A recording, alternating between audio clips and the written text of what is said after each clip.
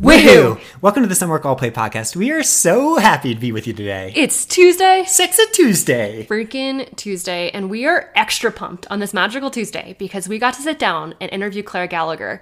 I think I've been waiting for this moment for 6 years. We've been longtime friends with Claire.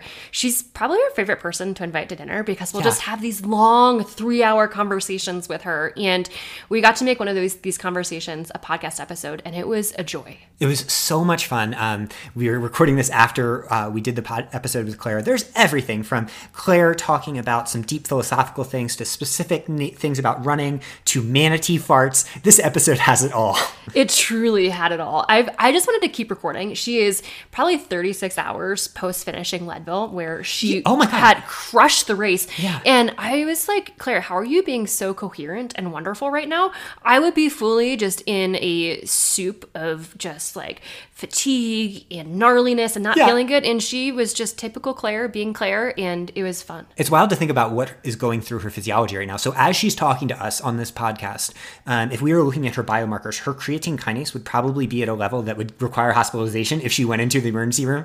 Every single one of those markers is off. And somehow Claire stepped up, talked to us for 75 minutes. And right now I feel like I've taken 1,000 shots of coffee and I'm ready to go crush the world. So we hope you feel the same way too. That's usually how we feel after we interact with Claire. We said this in the podcast interview, but after we have dinner with Claire, I need a time to meditate and come down because I am so amped and energized that I won't be able to sleep at night if I don't take that time to decompress. She's just a life force, an incredible human. She's been a mentor for me. So let's go into some of her accolades because she is one of the most storied ultra runners at this point. I call her a goat in the interview. I think she's truly a goat in ultra running. So Claire has won now Leadville twice. She's won Western States, CCC, Black Canyon 100, way too cool. She's been second in a historically fast time at the North Face 50. Her range in ultra running is impressive. Her consistency, she is just the real ultra running deal. She's done this all at just 30 years old. And not only that, she's a brilliant person. So if you don't know the background of Claire, we talk about some of it obliquely in this, but we don't go through her entire history. So she went to Princeton University where she ran on the track team. After that, she did coral reef studies, and she spent a lot of time in Thailand where she determined where her future would go. And then at age 24, she had her breakout race at the Leadville 100 miler where she ran the second fastest time ever. And so now, 6 years later, we're flashing forward. Claire's been a top professional runner for this time, an environmental advocate that's put herself out there and gotten vulnerable in really amazing ways, even against a ton of opposition in some instances. And now she's going back to school for her PhD. And just as she does that, she wins Leadville 100 again. So this is that ultimate full circle moment. And we hope that you enjoy this talk with one of our best friends and ultimate idols in this sport and honestly in the entire universe. Let's dive into it. Claire Gallagher! We are so pumped. Are we supposed to do woohoo in unison, you guys? Yeah, let's do it. Let's count. Let's do a countdown. We'll do 3, 2, 1, woohoo. Okay, you do it. Okay. You always do it. Okay, I'll do it. I'm too nervous right now. I have performance anxiety to interview Claire. Big time players make big time plays. All right.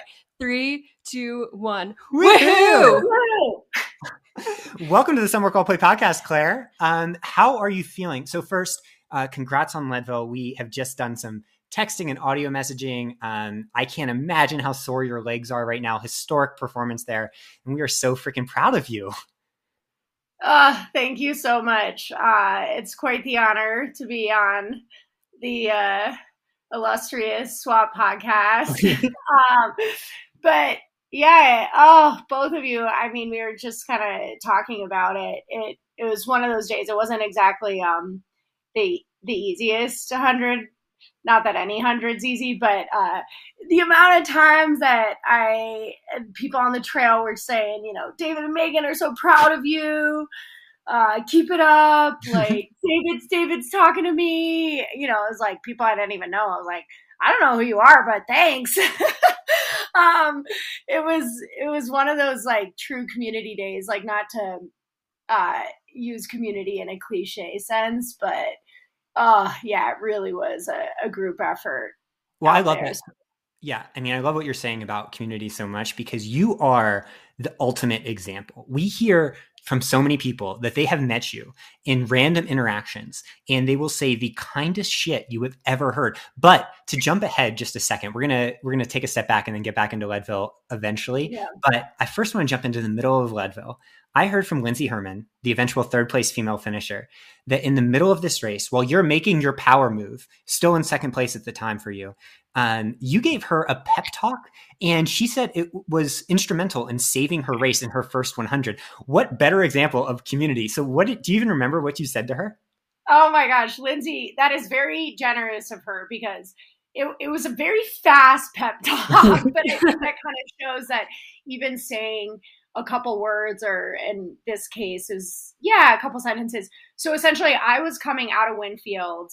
She was going down. I don't know how far apart we were, but I mean, just telling it like it was, like it looked like she had been in the middle of maybe a cry. And I'm like, man, I've been there, I'm like, oh shit, this girl is feeling it. And she's got like 50 plus miles to run. And the eventual second place woman, Allie from Estes Park, was just ahead of her. So I was like, maybe she's, getting in her mind about the placement right now of the race. And if you're thinking about place in a 100-miler, it's really emotional to be like, what place am I in? So anyways, I was like, I can't even really remember what I said. I think I said, Lindsey, you got this, like, go refuel. Like, I just told her to go refuel, because that's the practical thing that she was about to have to do. And she was like, thank you so much. And we hugged. And it was also, it was pissing rain, like, or misting, I should say, is a better word. Pissing is perfect for the SWAT podcast. Yeah, pissing rain is our weather forecast for Leadville. Yeah, it was. And meanwhile, Marvin Sandoval, who's finished Leadville 10 times, he was right ahead of me. And he's like, he had just said, Claire, I've run Leadville 10 times, and this is the only time it's rained. Oh my God. I'm just thinking, I'm like, poor Lindsey, like, this is so much. So yeah, it was just this beautiful hug. I mean, seeing her honestly motivated me, because I know, she's coached by you, David. And that was it. You do that for everybody, though. I was going to ask, actually, you do that for everyone. And we were seeing videos roll through. We were getting texts from so many people during the day of just you fist bumping people and hugging people, and just your overall life force that we get to witness quite often here in Boulder. I mean, whenever we see you, you're just a life force to reckon with. How is it? Do you ever have to think about conserving your life force out there on the trail when you're racing? Or does that like feed into your overall race performance? I've always wondered that. It's like, how do you sustain that life force, and how does that work in the racing environment?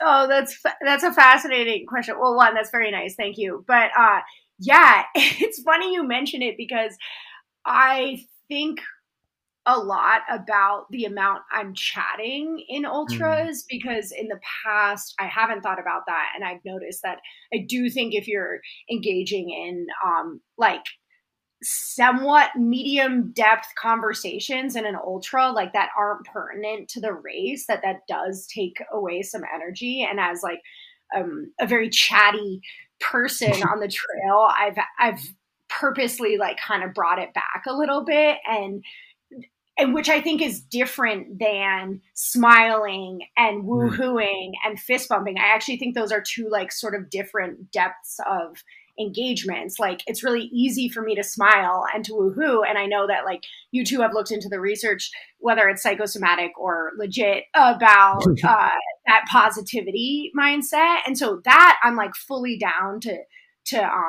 sort of empty my system out, because I kind of think it's endless. I mean, look at David. David's not tired from being positive. Like, oh, Claire, I'm so tired. No, I'm so tired. The thing is, David is like this all day long. At first, when we started dating, I was like, this has to be something that you turn off. Like, you just bring to the date and you turn off outside of it. And you're like this all freaking day long. Megan, I've been doing a long con on you. I'm 12 years in. It's about the 13-year switch that I got going. But baby actually will be ultimate test. That's true. That'll be the real test. The life force question I absolutely love. And I kind of want to zoom out before we get back to Leadville and think about that on a broader end, because we met you in 2016. And I always remember that meeting because we just met you at the finish line of a race right before your first Leadville. Actually, caveat, I met Claire during the race, and I was like, oh, fuck, who is this human? Because she was like running so fast and was doing the usual Claire Life Force stuff where I was in this like, intense zone in the middle of the race. Let's set the record straight. Sorry to interrupt, Megan, but I rock up to this race. I'm 24. I think you're 1 year older than me. I was probably 25 or 26. 25 at the time. I'm with Amanda Basham and I think Jenna Ellis, and Amanda goes, oh shit, Megan Roach is here. And I was like, who's Megan Roach? And she's like, oh, Claire, she's the fastest girl in this country. Like, I swear she's so fast. And I was like, oh, damn. All right. And then we get in the race and I was like, oh, damn, this girl is fast. And I'm like working my butt off. It was the USA Trail Champs 30K in Colorado Springs, 2016. And Megan takes a wrong turn, which to this day, Megan, well, that's okay. We'll let that was pass. The world's dumbest wrong turn. I'm pretty sure that's what you're about to say. It was, I look back on that. Actually, I still sometimes have nightmares about that. I'm like, what was I thinking? You jumped off of a main road and hopped onto a side trail. It was marked. It was truly marked for another race, but it was like an out and back at that point. And I don't know what I was thinking. To set the record straight, it's like, even if you're the smartest human on this planet, aka Megan Roach, you will make eventually a really dumb wrong turn in a race at one point. We're like sprinting downhill to the finish and Megan just takes a sharp left off the road. But you still managed to beat my ass. You beat me, I don't know, totally solidly, wrong turn and all. And I was like, damn, this is really cool. And then, Dave, I think David, you probably won the men's race. No, I was just there spectating. So I actually got to see it. I got to see it unfold. Yeah, you were there. And you had no idea who I was, and you were doing the same thing of just being so kind to me on course. But then, like, what jumped out to me is after the race, you were, the Claire Gallagher that everyone that follows the sport, like, loves so much. And, like, what I wanted to ask is, okay, this life force during running, I can understand that a little bit more. But the life force outside of running, is that a decision that you consciously made at some point in your life that you're like, okay, I'm going to be this person for others and for communities, whether that's running or, academia or something else? Or is that just kind of natural to you? Is that something you were born with and have been like since you were a child? I don't think I've ever been asked that before. I'm not making a conscious decision, to be honest. I think I wake up most days and am who I am. I know that I'm aware that I bring energy to most group situations and I enjoy doing that. And I think it's one of the greatest parts of being alive is like to be able to inject energy into situations, into environments but yeah, I mean, I'm a product of my environment. Like, I'm a product of my family. I'm a product of my parents. Like, my dad can talk to anyone. He can talk to a brick wall, like the most boring situation of all time, and make it interesting. And I think I grew up just like, absorbing that. And I guess here we are. Yeah. A dad that can talk to a brick wall solves a lot of problems in the world. It really does. I would love to get to know Claire as a young child. Like, to see this, like, the fierce, loving energy come out into the world as a young kid, I imagine is incredible. Actually, when we were thinking about baby names, Claire was at the top of the list because you're like our life mentor. We want you to be our godparent. Like, we just think the world of you. But actually, Claire means bright. Which is like such a perfect, I don't know if you knew that, Claire, but it's such a perfect like encapsulation of who you are. And it was like all the stars were aligning. And then of course we had a boy, but there's still more room to come. Well, but I guess my question actually is, do you have moments where that life force turns off because it like you have to recharge your batteries? And what does that process of recharging look like for you? Because I imagine that's like incredibly important also to heading into big performances as well. Yeah, definitely. I've actually learned a lot in the last 6 years since being coached by David, and even just like knowing both of you and good mentors outside of the sport in my life where, yeah, of course, like I hit empty Like, I'm not going to lie and pretend that I'm just like always stoked and positive and just like, yay, me, yay, everyone. Like, absolutely not. I feel like in the last few years, I've gotten better at like saying no to things that I know I can't show up to as like my full self, or like full, like charged self, especially with this like highly overstimulating modern world we live in. It's been a real challenge for me to know like what to put my energy in and what not to, because there's for sure been situations where people are probably not like that impressed with me. Like, wait, Claire has a life force? Like, she was kind of I don't know, like, wasn't that nice or something? Like, you know, no one's perfect at all. And yeah, my mom's been really helpful in that. My mom's a third grade teacher, and she's like quite the performer as a teacher has to be, right? But then my mom recharges by reading, like, I don't know, a couple books a week. Like, we're talking a lot That's of reading. impressive. That's so impressive. Yeah. And so also witnessing that of like, oh, wow, you're getting so much energy from being silent and putting like words into your brain. And I realize I have that, and I need that. Like, if I'm not reading a book or two, I know that I'm like probably overbooked.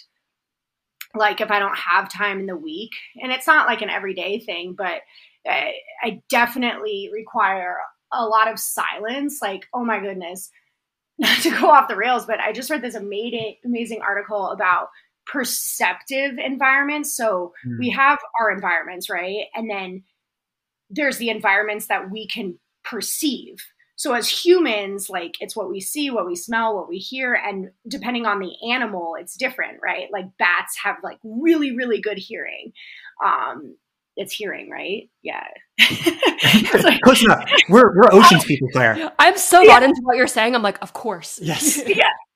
But there's this German term called Umwelt, UMWELT, and that's your perceptive environment.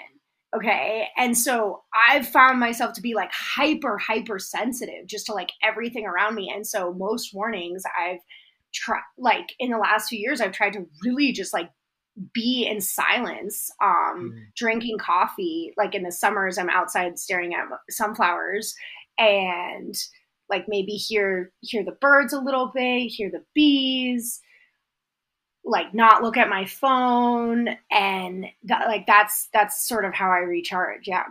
That's so incredible. We actually, this makes me think we had this kind of, it was this like life-affirming, life-changing dinner with you, which often tends to happen. I feel like when we have dinners together, it's just this like really dynamic conversation where we're all just like clamoring to like listen and talk and eat all at the same time. And it's like, it's just a fun experience. But we were at Boulder Pho, and we actually just drove by Boulder Pho yesterday. And every time we drive there, I'm like, I think of dinners with Claire, and it makes me so happy. But you gave us a copy and you shared us, we actually at that time didn't know about Thich Nhat Hanh, and you were kind of talking about how, you know, his words have been transformative in your journey. And around that same time, you went off social media. And I think it's really interesting to make that decision as a hypersensitive person, because I imagine as a hypersensitive person, when you're on social media, it's just like constant stimulus overload of being so aware of everything that's going on. And you made the really unconventional decision these days in the world of professional running to step off that track. And just tell us about that, because I think to me that's something that's so incredible. And also shout out, Claire has a great blog. I have it bookmarked on my computer right now. And anytime she has a new blog post up, I'm up and reading it. So what has it been like to go off social media and to switch over into the blog medium? Yeah, it relates to what we're talking about in terms of recharging. That was an amazing dinner. I'll remember it forever. And Megan, you were in such a tough spot with your heart diagnosis. And gosh, it's crazy. It hasn't even been a year. And to think about all that you've been through, just as a side note, it's really, really impressive, Megan. Thank you. Well, actually, before the first day that we found out we were pregnant, we came right over to your house and had dinner. Yeah. And it feels like so long ago, but it was like you were the perfect person to share that journey with. So thank you for being there from the ups and downs. So for the listeners, we had a pregnancy test that was the thinnest line you've ever seen. Like, I'm pretty sure That wasn't even saying she was pregnant. That was just saying that Megan. You were mansplaining pregnancy too. You're like, you're not pregnant. I'm like, dude, any line is a positive line. And so we went over to Claire's house, and David was like still not convinced I was pregnant. And I was like, yo, I promise I'm pregnant. And it was so amazing to share that with Claire. Shows how much that we love Claire, that we're like, okay, we know one person that we need to tell immediately because she's going to be the godmother of Earth Raging. And that's really important. But yeah, I mean, I'd love to hear about the social media thing too, because like you stepped off of a conveyor belt of self-judgment that I think every one of us feels, even those of us that might, have a good amount of mindfulness with the role of it in our lives.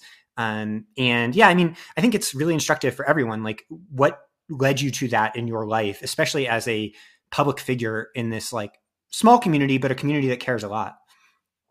Yeah, first, it's obviously a personal decision, like, I think people should do whatever they want, right? Like, I'm just like speaking for myself.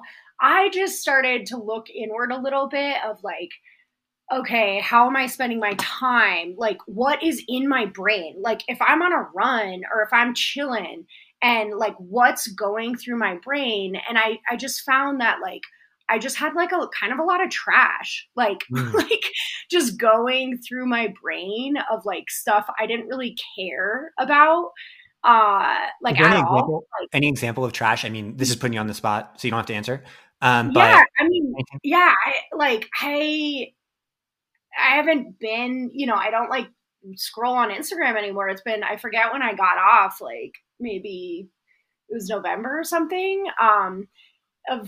Last year, but I can't even tell you, like, that's what it is. It's like, whether it's just like stuff that I don't give a crap about, like, that's cool.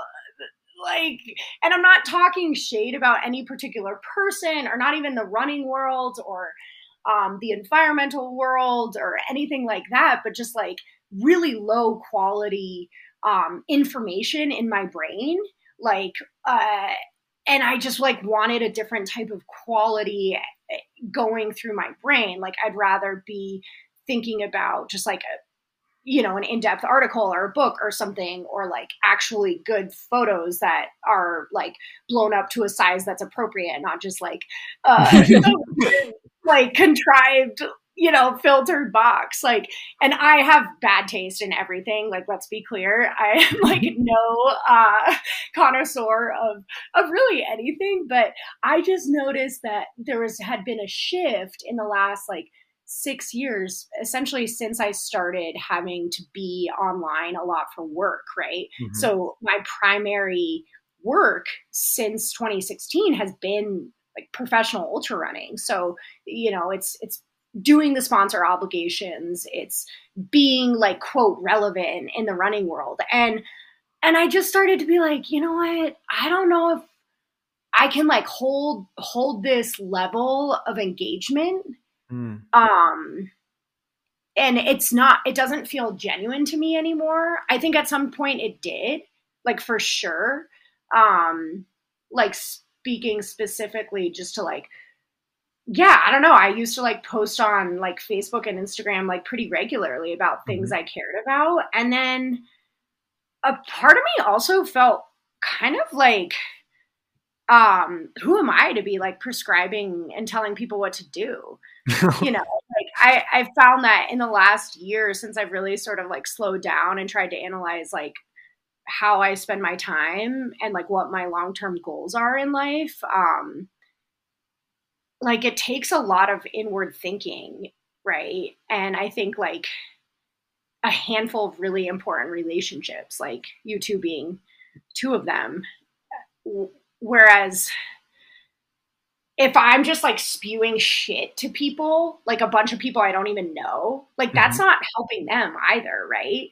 So it's just sort of like, I'm a bit like spinning my wheels here. I'm probably not explaining this super well, but it is a nuanced decision. And ultimately, I decided that I didn't want to make my living off of like professional ultra running and being like more of a like influencer for the rest of my life. And so that was like the big sort of like financial decision, right? Of like, I'm going to say goodbye to like any of those like future opportunities and and yeah, like go start a career in something else.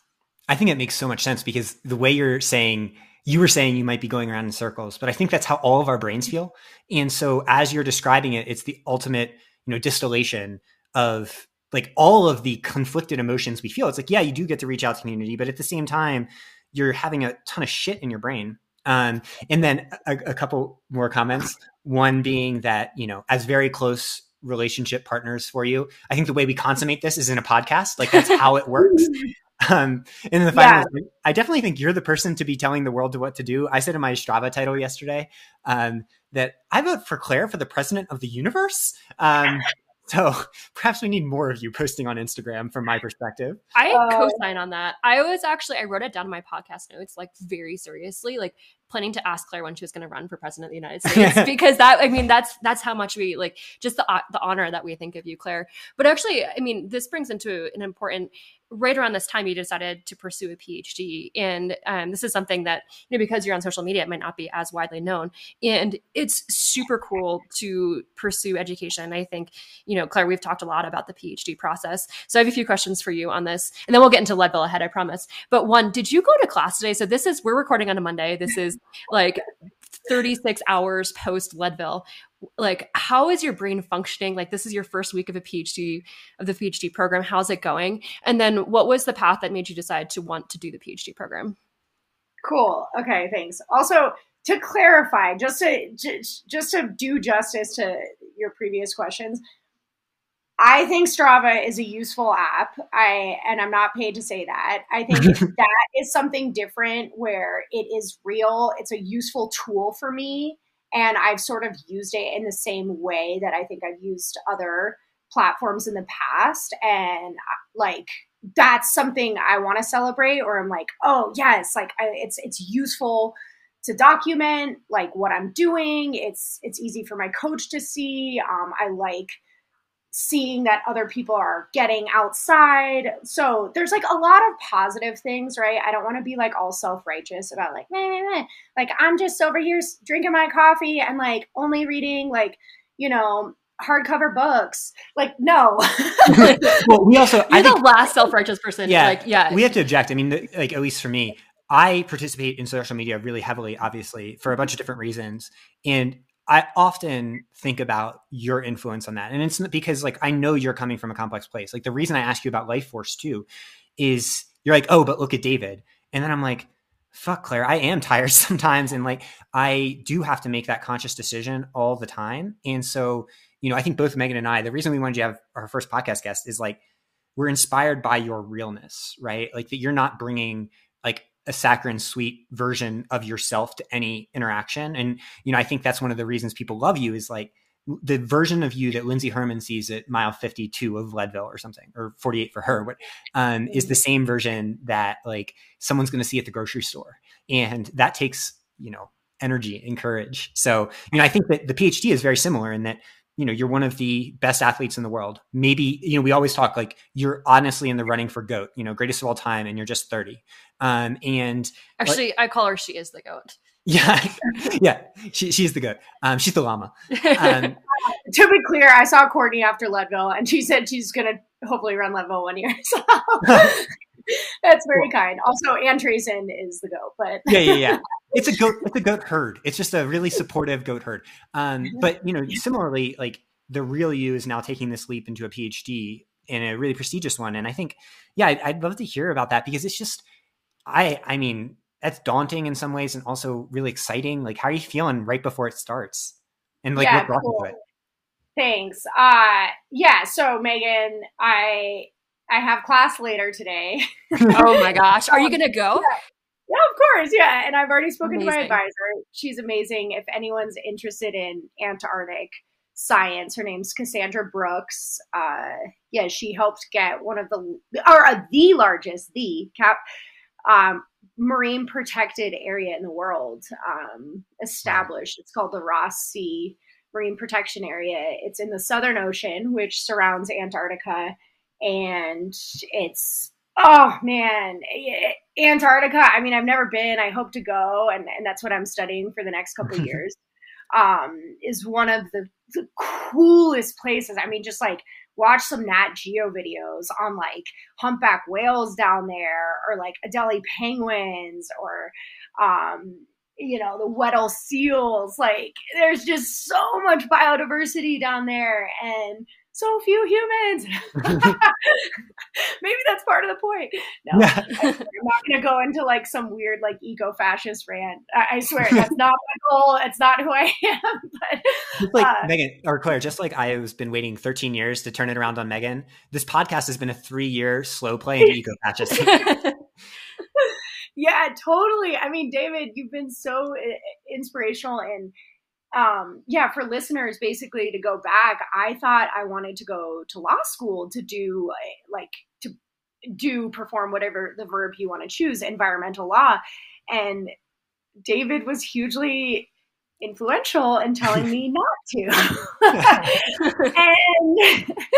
And, you know, David has this storied career in environmental law. I mean, you've touched like most parts of the world through your ingenuity and in law and trying to save places and help people. And it's just so cool to see that you made that decision of like, this wasn't filling your cup, like in the day to day, and to switch over to coaching. And it's like, man, that is so cool, David. And it's been hugely inspiring to me, because it's like, oh, if David, you know, is saying I shouldn't do environmental law, then maybe I should.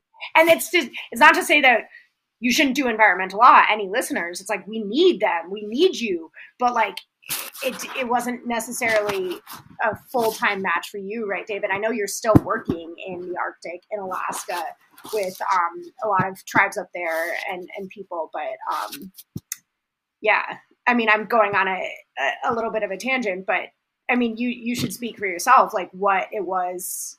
No, I mean, transition, you know? I think like for me, at least, it was just, understanding that hopefully the change I can make in the world comes from a slightly different avenue, and where that informs it and the things I hopefully get to learn. But, what I saw in you and in talking about this is you could become one of the best lawyers in the world. And the inertia of that system will not necessarily accommodate what makes you one of the most special humans in the world. So like what we're talking about here with Life Force is not necessarily something that the law is designed to incorporate in someone's long-term trajectory and how they like influence the world. And what I love about science is you get to make of it whatever you want. Like this PhD is setting you up for like any path you take. Like we're not joking when we say president. And I think that that's perfect and the type of thing we need. But like, for our listeners, what are you studying? How did it come about to get to this point? Yeah. Okay. So I eventually realized, maybe law school wasn't the right move. I mean, I took the LSAT, a whole 9 yards, and it was through talking to people like you, and actually only like exclusively people you connected me with. Yeah, Catherine, and I guess I have some great mentors out of Patagonia as well.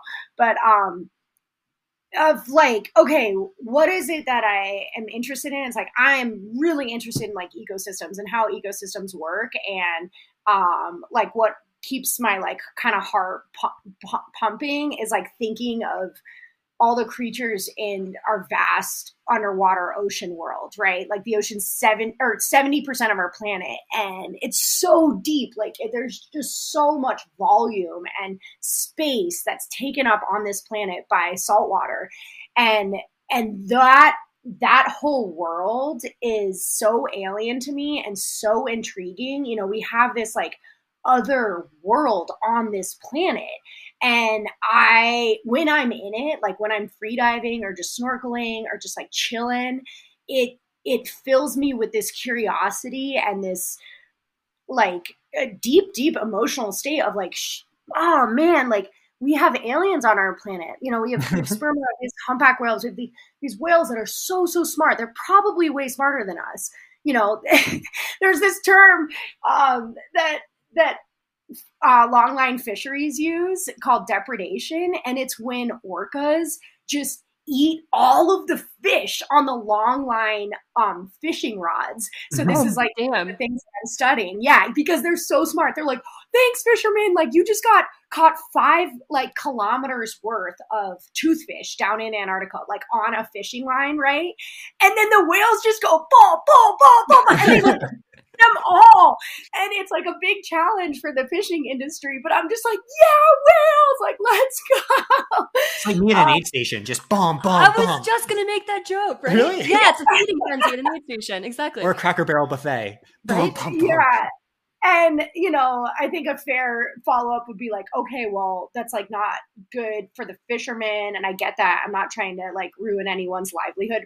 But compared to like what we do to orcas and, you know, other large marine mammals, it's nothing. So I'm just like, eat all the toothfish, get them. Go get them. But anyways, yeah, so it's like these worlds. And then I haven't even like spoken about the tropics, the coral, like, tropical coral ecosystems. Like a healthy coral reef is just like, I could just stay there for the rest of my life. Like it is just like fills me with such awe and splendor and like appreciation for being alive, to be able to see these like complex, intricate worlds with like, we're talking thousands and thousands of different creatures, right? That are all living and communicating and being, you know, hopefully like in harmony in a lot of ways.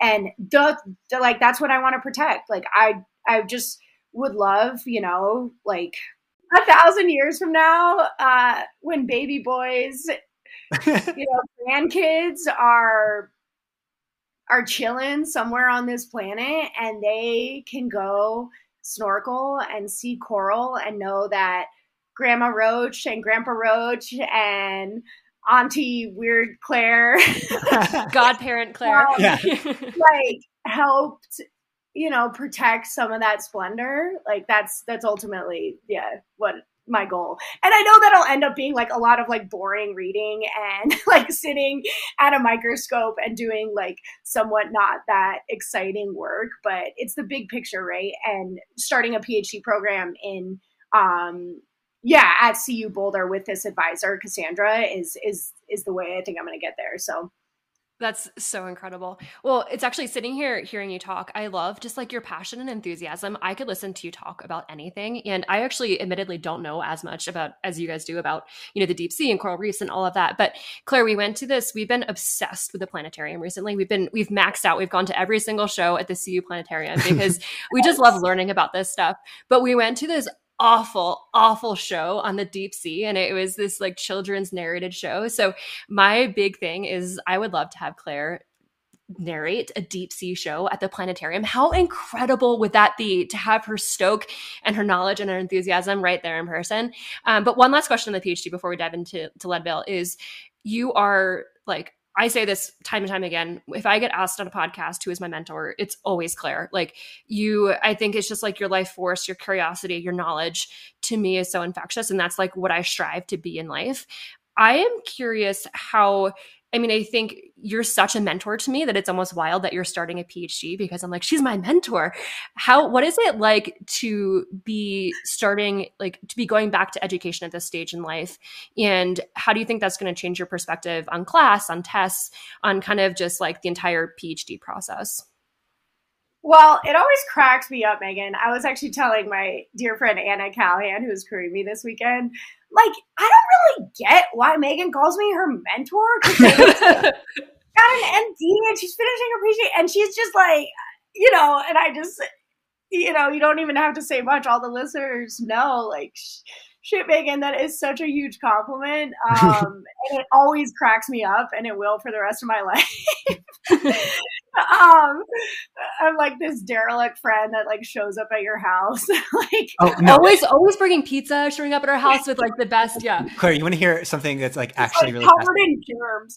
Something that's really fascinating. We've had to plan when we're going to have dinner with you because Megan enjoys it so much that she can't sleep. That's actually a true statement. David is like, as we start to wrap things up, he's like, just remember to breathe. Yeah. Like, take it all in and meditate and relax. Yeah. Because like, I just love our conversations with you that much. At the end of pho, I just like go under the table and I give her a squeeze, which is the Megan, bring it down, squeeze from 11 down to 3. That Claire Oh my life God. force.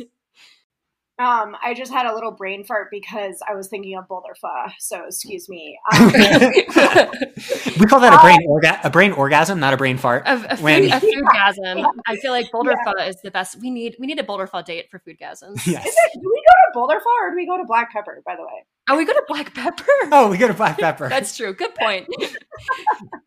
Okay. Yeah, so I'm 30, right? I'm starting grad school quite a bit later than both of you did, and it's been something I've been self-conscious about. But that being said, it's pretty normal. Like, some people start right after undergrad. Other people start even later, I think. And I would not have given up my 20s for anything.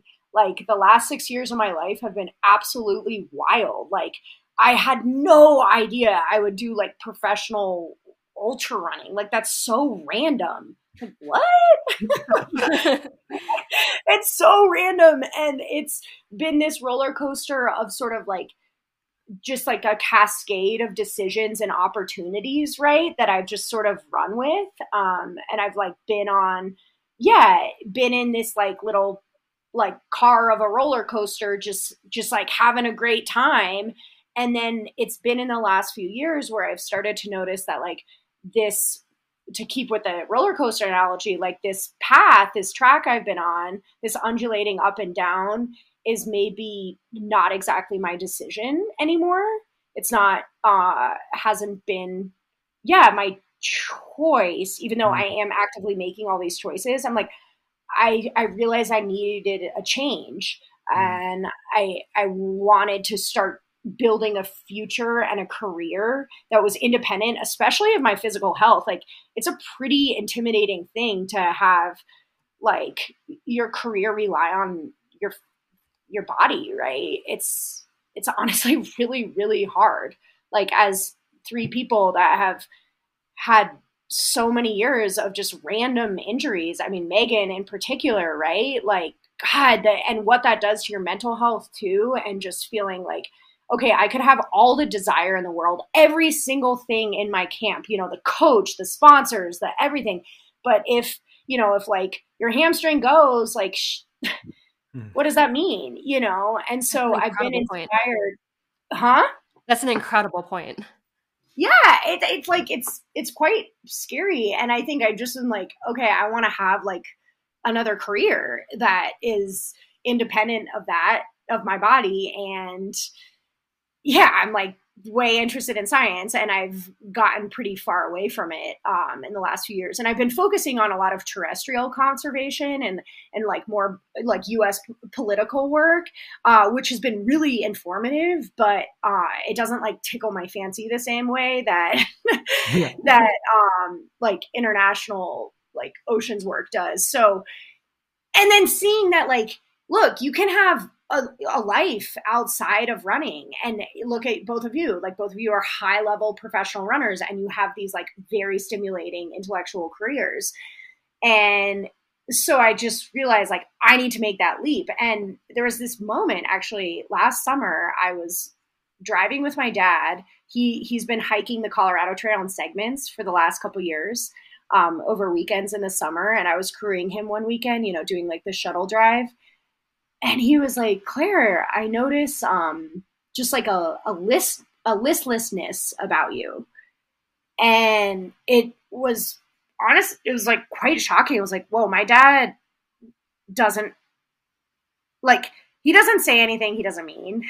and I basically just was in tears and was like, I don't know what to do, like I had already taken the LSAT and I was like, shit, I don't think I need to go to law school, but I'm like, I can't just be in the outdoors industry anymore and running because it wasn't like filling my cup.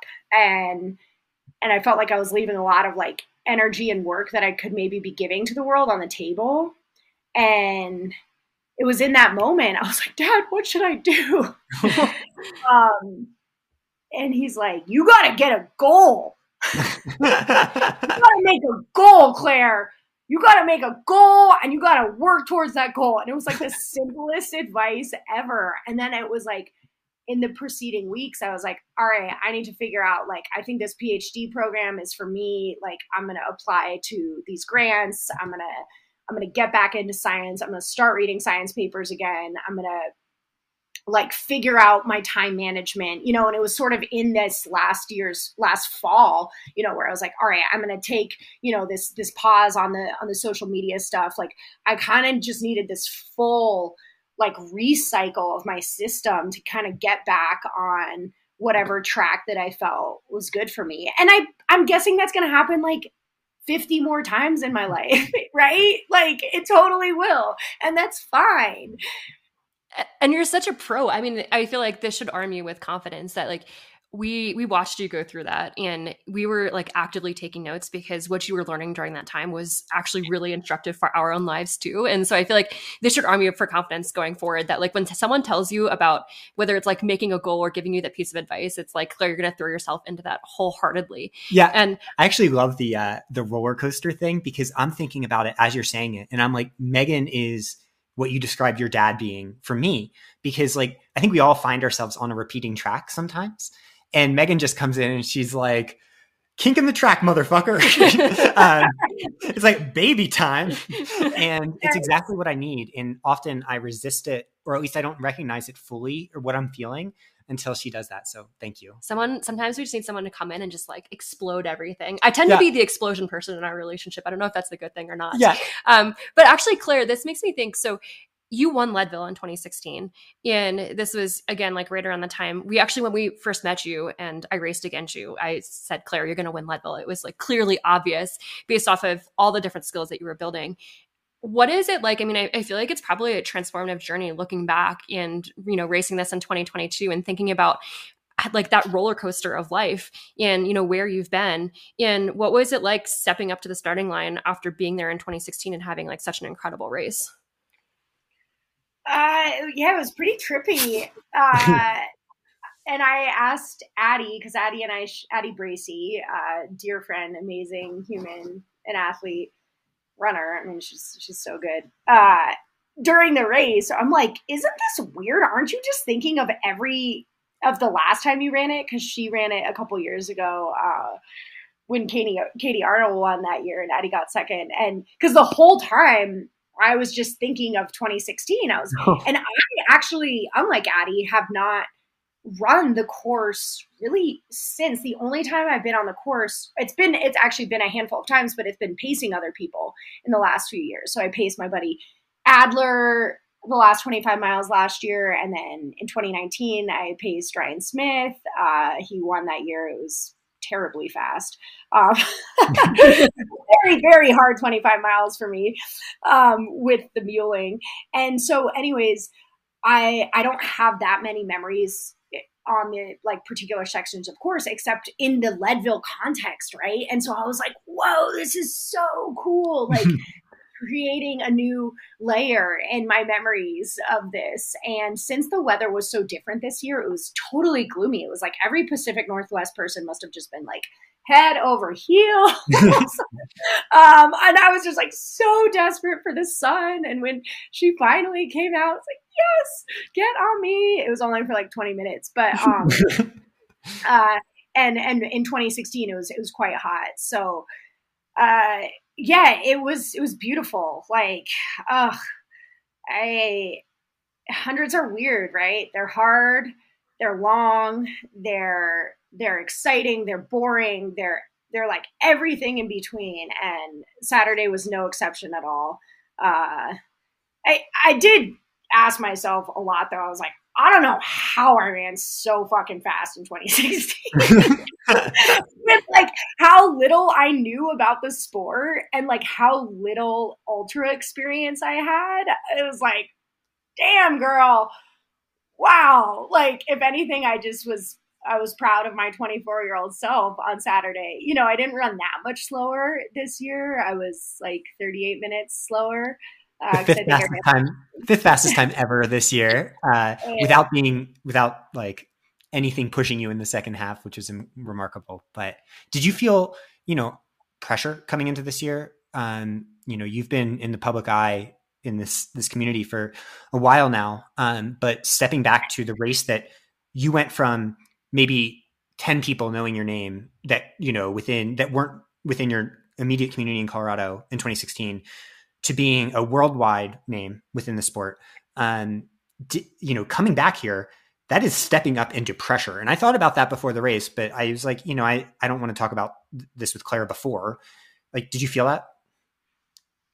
To be honest, I didn't feel much pressure.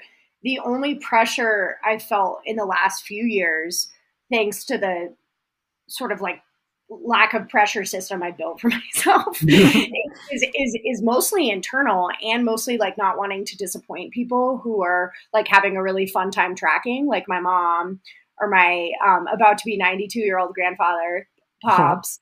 And people who just like get a lot of joy out of following like me racing. And so it's a very personal pressure. I feel super lucky, like my main sponsor and somewhat like employer, of the past, Patagonia, and I'll stay with Patagonia even, through school, hopefully, forever, but it doesn't put pressure on their ambassadors to race. I think other brands should take note. Like, I'm not racing for, to pay, like, I'm not racing for bonuses, and there might not be any like problem with that with other brands. But for me, it's been really instructive of like, I am doing this because I love it. Like I'm not doing this because anyone's telling me to do. I don't have an athlete manager being like, what's your next race? And that system I built for myself, like it's basically, me being like, yo, David, are you cool with this racing schedule? Like, what do you think? And then it'll be like, you'll just be like, okay, build it in. And I know I've made some questionable decisions on my race schedules in the past, but like, it's really empowering that it's my decision. And I think as ultra and trail runners, it has to be our decision. Like, these things are so freaking hard. Like, if anyone else is making these decisions for you, you should probably re-examine. Like, and I think I had to do that in the last few years of like, why am I choosing to do this particular race? Am I going to have enough energy to, go for it? Is it going to be inspiring and fun?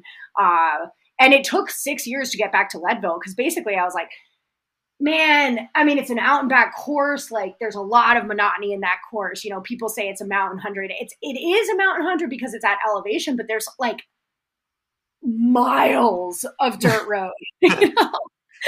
And so I had to be like, am I ready for that? And it actually was like one of my favorite parts of the race on Saturday were those like clickable miles, I'm getting goosebumps just like listening to you describe your experience and how it played out there.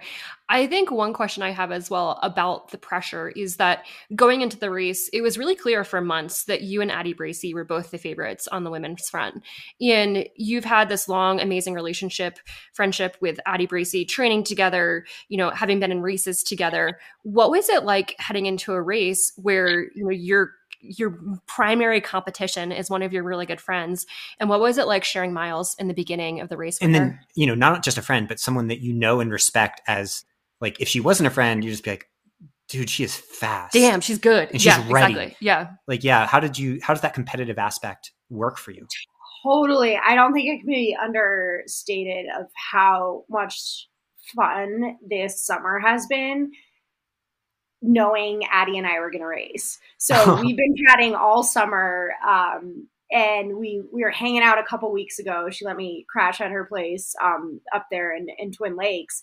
And, we basically just laid it out to each other. I was like, Addie, how do you feel? What are your goals? And, this is after like 2 hours of talking about relationships and blah, blah, blah. And like at our core, like Addie and I are dear friends. We were kind of each other's like main running partners during COVID. So we built this incredible friendship that's like really beyond the sport. And it's just one of those things that I just feel so grateful for this sport. It's like, I have made such amazing friends through this, you know, that will last long after we're all done racing and, you know, like pooping our pants at mile, whatever I did. Well, then we'll be pooping our pants at the retirement home that we're all going to move into here in Boulder at some point. Yeah. Exactly. Yeah. So yeah, Addie and I have just been each other's like biggest cheerleaders all summer because there's no doubt, like, we were going to race. We did. We raced our butts off. Like, I've been scared shitless of racing Addie all summer. She is so strong. She's beaten me. I think we're at like a 1-to-1 ratio of races. Like, we've gone head to head a lot, and we're talking every distance, 50K, 100K, 100 milers. And it's so fun because I know that girl's going to show up and work her butt off to beat me. And like, that type of raw competition is it's so fun. It's like what I love about like racing, right? You know, otherwise we would just all like go do fun runs all the time, but like racing is just raw. So yeah, Addie also runs like a fuck ton more than I do. Like she trains just like a lot higher volume. So there's been like a lot of like questions in my head of like, am I doing enough? Am I going to be able to like hold on? And it just goes to show that this sport is, yeah, it's incredible. Like, you can win Leadville or UTMB on like totally different training plans, and it, I think, speaks volumes about your coaching, David, you know, and having confidence in our particular plan. So of being like a little bit more low volume. So anyways, we had amazing miles together. We were running with Ian Sharman at some point when he wasn't doing too hot. I'm like, Ian, you good? Yeah, I think he unfortunately had to drop, but that was really fun to run with him and Addie. And then Addie was like, she was chugging along, and I had a really, really, really low point, like, I don't know, mile 30. And I was like so focused on being able to run when I picked up my pacer, Clint Anders, who David found for me. I was just so like, I really, David, think there's a lot of psychology involved in this whole pacing thing, because I was thinking about how I wanted to I had to be able to run with Clint. I was like, I'm going to feel so bad if I'm walking with Clint for 25 miles. Like, that's going to be so embarrassing. And I think there is something to be said about picking a pacer who you aren't like best friends with, and you have like a slight level of embarrassment if you were to like, you know, be like real lame. And so I like really owe that to you, David. You nailed it. You totally nailed it. Because I basically was thinking about mile 70 the whole race. I was like, I just have to be able to run then. Addie and I were texting this morning. I mean, we've been talking since the end of the race. And yeah, I mean, she can share her later goals for herself. And she's already, I think, just working on like what she needs to do next time and to not get symptoms. She struggled with rhabdomyolysis at Black Canyon in February, and she had some symptoms that were along those lines on Saturday. So it's like, you know, she's got to like figure that out. Like, that's serious, you know.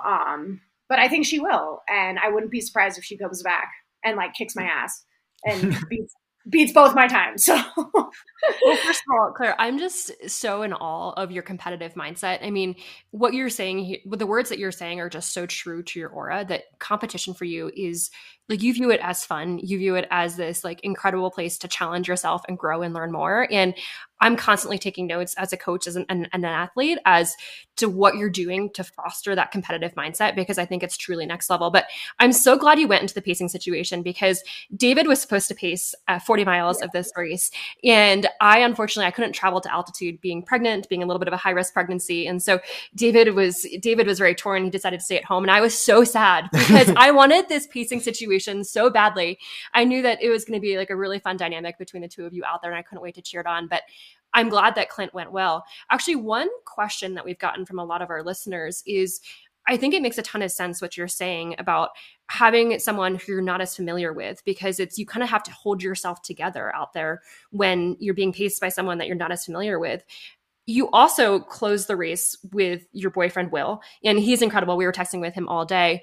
What's it like on the flip side to be paced by someone that you love? And how do you approach that in terms of your competitive mental mindset and, staying present with that? Well, as I said in multiple aid stations, I also love Clint Anders. No, but yeah, well, and that being said, I totally think there is a big difference, and having your significant other pace you is a really, really different dynamic. I was talking to Ryan Van Duzer and Amelia Boone about this, right? Because Amelia's like, oh yeah, Ryan was like a total baby to me. And so you can't, I don't think for me, like I couldn't have, Will, my partner for those like really, really clutch miles. Like why you think I would know the mileage of this race by now, but whatever. Twin Lakes to May Queen, 63 to 88. Yeah, thank you. Is like I think the meat of the race. Like that's where the race happens, and you just can't allow yourself to, I think, crack open. It's like you got to keep this outward hard shell of like this is serious. This is hard. I came here for a reason. I came here with goals. Like as David has said to me before Black Canyon this year, he's like, Claire, it's okay to tell yourself this matters because this does matter. And I think giving yourself that grace to be like, look, this is what I came here to do. Like I came here to freaking race and to run. And I could be a baby because that's like the easy way out. And I was at certain times, like we all are. But it's also like, shit, if I could just hold on for 6 hours with Clint, like, yes, like I'm going to get this thing done, And that's what I tried to do. And having someone as phenomenal as Clint, I'm like, holy shit, this guy is the nicest guy. He was distracting me with the most wholesome, positive stories. I can't even tell you the amount of stories this guy, like, he really is, he is like just one of the most phenomenal, positive, like delightful people. And I just felt so lucky to have him and to have no judgment. Like, so I threw up, I don't even think I've told you this, David or Megan. No. I threw up everything right after half pipe. So like mile, I don't know, 75 or something, 74, everything in my stomach. And I couldn't eat anything after that except like some mashed potatoes and liquid calories. And I know, like I'm doing the math. I'm like, I need to be able to put in calories to finish this race. Like if I want to win. And Clint, just watched me empties my stomach. And he was like, okay, rinse and spit. hands me a water bottle, doesn't really doesn't like make it a big deal. He goes, here you go, rinse and spit. And it's just like, man, you are so good, Clint. Like, it reminds me a little bit of, so good. Like bend and snap. Rinse and spit. No, it's remarkable. Like, I think we were obviously tracking and had 8 million spotters on the course. And it's interesting to hear. I didn't know about the stomach issues that you had there, but I did hear a little bit from Clint where he was just like, yeah, it was really fun to be there while she was working through some adversity, which is his way of saying that. But, at that point, you were on track for 18 something with how you were progressing against the splits. Mm-hmm. And the fact that you held it together for the 5th fastest time ever after that experience shows like what makes ultra running so amazing, I think, because like, the perfect day is never going to happen, but sometimes it means that you're emptying your stomach contents at mile 75 and have like so far to go and people are coming. And when that mental like shitstorm starts, which it must at that point, where part of your brain is like, is this a catastrophe that's in progress? Is this my DNF starting now? And you don't know, you're dealing with that uncertainty. Like, how does the uncertainty of it work in your brain in the moment? Because you're known as like, an absolute fucking killer at the end of races, but you're facing the same uncertainty everyone else is. So how do you deal with that? Yeah. I tried to focus on what I knew I needed to get the race done. And the biggest lesson I had actually in my toolbox was walking in what was last year? 2021 Western States. So I walked in the last 20 miles and it sucked. It was one of the hardest physical things I've ever done. I think probably to this day, it still is like the hardest race I've ever had. Walking in the end of 100, especially when I was like on track to, get top 10 and, do well, was so hard. And it felt legitimately painful in my legs. And I have this like visceral memory of how bad that felt. And I just, gearing up for Leadville. And in that moment when I was vomiting, on the side of the road with Clint right there, I just was thinking about my legs. I was like, as long as I still have my legs, I'm going to be fine. And I was thinking about one of my other mentors in the sport, Ryan Smith, who has told me multiple times, he's like, you can get through the last 20 miles of 100 with a bad stomach. Like, it's not going to be pretty. You're probably not going to set a course record, but like you can do it if you can run. And so I don't know what it is. Like, I'm not a scientist. You guys can probably figure this out in your careers of like how it is that legs continue to be able to work in the late stage of an ultra. But as long as I kept my legs moving, especially on the flats and the downs, like that's what allowed me to finish. I also, a lot of people struggle with like gas at altitude, right? Like, getting burps out or farts out. And I realized I had to stop running to fart. Like I had to stop and like get the fart out. And that was a really good lesson that I kind of iterated on. And I remember that Ellie Fox had told me that from like years ago at High Lonesome. She was like, yeah, once I like figured out how to fart, like I was able to keep running. And so I was just like, kind of just like going through everything in my brain I could think of like how to keep running. And that was like the big lesson for the last 20 miles was like getting the gas out. That's so incredible. That is so incredible. It's like the reverse manatee. Manatees use their farts as propulsion. You're like the opposite. You use it and you stop. That needs to be a Toronto Magazine article about the science of farting because, I'm serious. I feel like that could actually save a lot of ultra running races. But I'm so glad that you brought in Western States because to me, this is really, Western States has shaped you in so many different ways, Claire. You've won Western States. You've been a Western States legend. You've also struggled at Western States too. And I think that's been, you've had, 2021 was a year that you finished and that was incredible and not easy for you as you were just alluding to.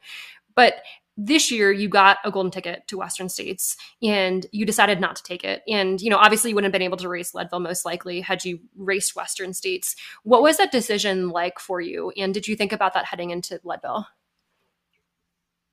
Yeah, a little bit. I think the decision has like been in the past long enough where I'm like, yeah, that's, I wasn't thinking too much about like pining over not being at States this year once I got into Leadville. Cause it's like, I'm just focused on like the task at hand and the place. Like place is really important to me in life and in ultra running. And my heart at the beginning of the year was like, I want to stay in Colorado to race, to do the big races. Like this is my home. It's where I'm from. It's nice to be able to have family to come up. So that's just kind of what I was like feeling at the beginning of the year. And I chose Black Canyon, like,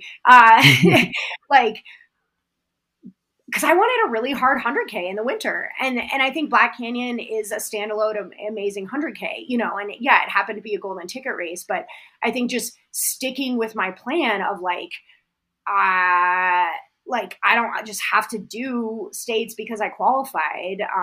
It's been really, really empowering. Do I want to go back? Absolutely. One thing that is a clear distinction between States and Leadville is the competitiveness at the top end. And I felt that at Leadville. I was like, man, if this like had the depth that States has, and that's nothing to say, like it was an incredibly like competitive race. Allie and Lindsay like ran amazing races, really impressive podium in the women's field, obviously Addie Bracey. But yeah, at States, you just have like 30 women who could presumably win. And you just don't have that at Leadville because of the, just like the entries and the systems and everything. And it's something it would be cool if like Lifetime changed that and like tried to get Leadville like the same level of competitiveness as states or UTMB races. But it might never change. I mean, Leadville's been there forever and they're doing just fine. Like people love it. You know, there's thousands of people there every weekend and that's okay. And like, I don't care strongly either way, but it was something I did think about. And I tried to really keep myself honest in those final 25 miles. I was like, I got to break 20. I was like, I need to have like a strong showing at this, even though once I had found out like Addie had dropped, I was bummed. I was like, damn, because I really do run faster when I have people pushing me around me. So I just tried to like keep it really honest and have a time I was proud of. And yeah, I'm stoked on the whole.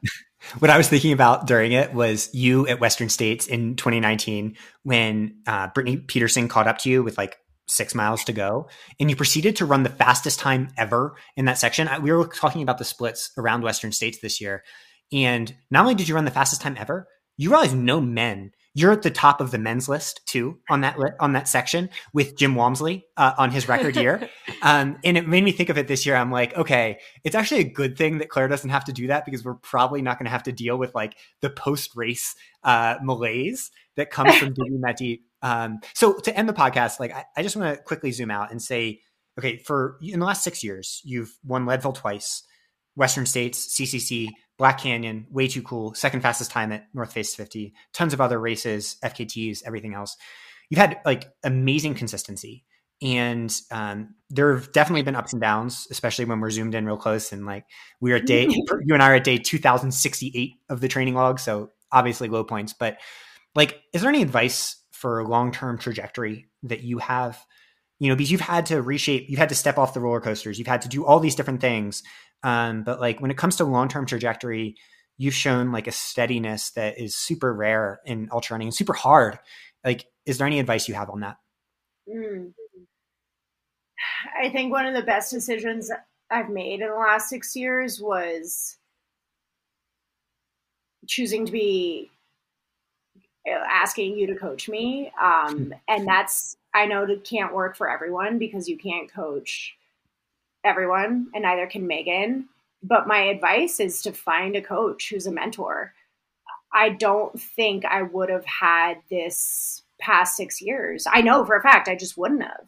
And I'm not trying to make this like sappy and to tie this up with a bow, but like truly, David, having the consistency of someone who's telling you what to do roughly in the day to day and to take that mental strain of like, I don't have the capacity to read about ultra running and to know the science, you know, that is your two's wheelhouse. Like your brain thinking about how to train, blah, blah, blah, like doing these workouts. It's like, I don't understand this. I just like actually don't. And putting my trust into someone who does and developing a rapport with that has, I think, allowed for this consistency, you know, and there are so many coaches out there who do that as well.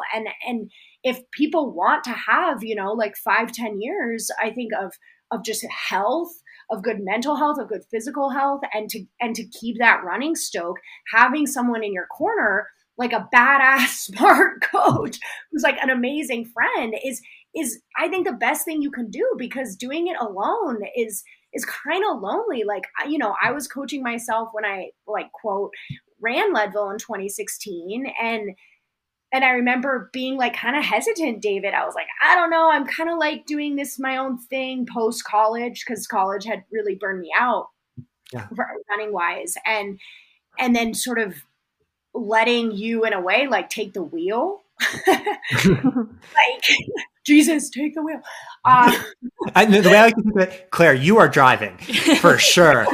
I'm there with the Google Maps, just being like, you know, maybe a left turn. Just maybe though. We can still get there if we go straight.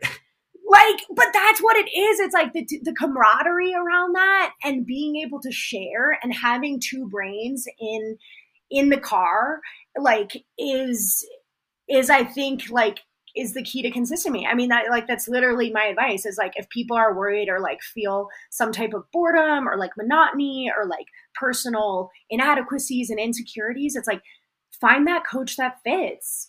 And I, give it 6 months, give it a year and see what happens. That's an incredible answer. And Claire, I wish we could like sit here and talk to you for 3 hours. This is like this is like so when David is like, okay, we need to start toning it down so Claire can take a nap. But I feel like you're an intoxicating person, and I wish we could sit here chatting with you for hours. But in light of, I want to make sure you can nap before you have class this afternoon, which is really epic post 100-mile race.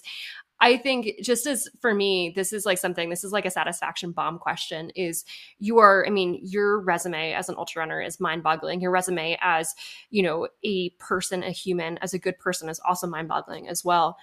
Is there something to you that stands out as like your fondest memory in ultra running and why? It's all the process, man.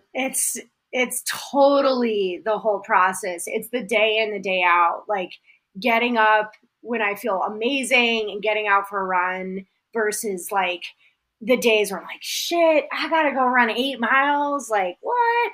Like it's totally the process for me. Of course, there are distinct memories with great runs, great races, great friends, but like the consistency that this activity gives us and gives me, and the stability, and that includes the times of severe injury, like, and I'd almost be curious what your answer is to that, Megan.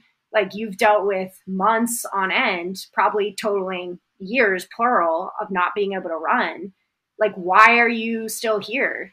For sure. Yeah, for sure. Years. I was like doing the math the other day in bed, and I was like, I should probably stop doing that math, but it's kind of nice to think about. I'm like, oh, maybe I'll add some longevity onto my career. No, I think for me, I totally agree with you. I think it's those daily runs that are just like random, and I'll be out there in our backyard trails, just finding myself in flow state for no particular reason. And I've fully reckoned with the fact there's been times when I question whether I'll be back to racing or be back at the same level. And for me, it's like, I don't even care. It's like, I just want that flow state again, speaking from someone who's at like a low point in training.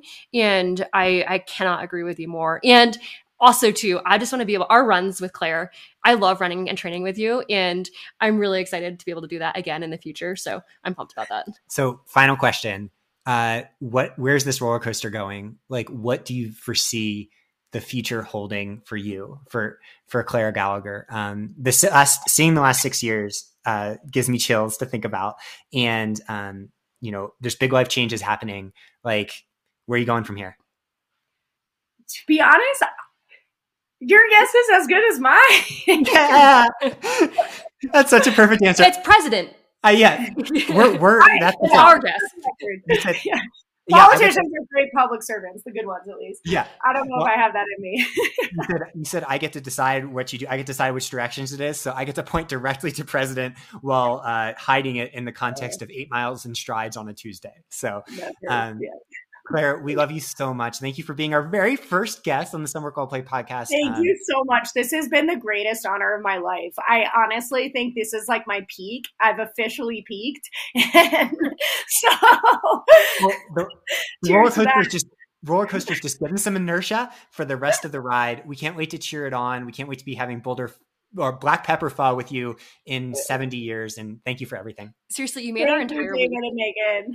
You made our month with this interview, our year. Thank you just for being such a life force. And this means, David, we get to hopefully have a girl in the future. I'm trying to convince David of more kids just so we can name her Claire. If you promise we'll name her Claire, no matter what, I'll do it. For sure. And we're going to teach her to fart like Claire too. Awesome.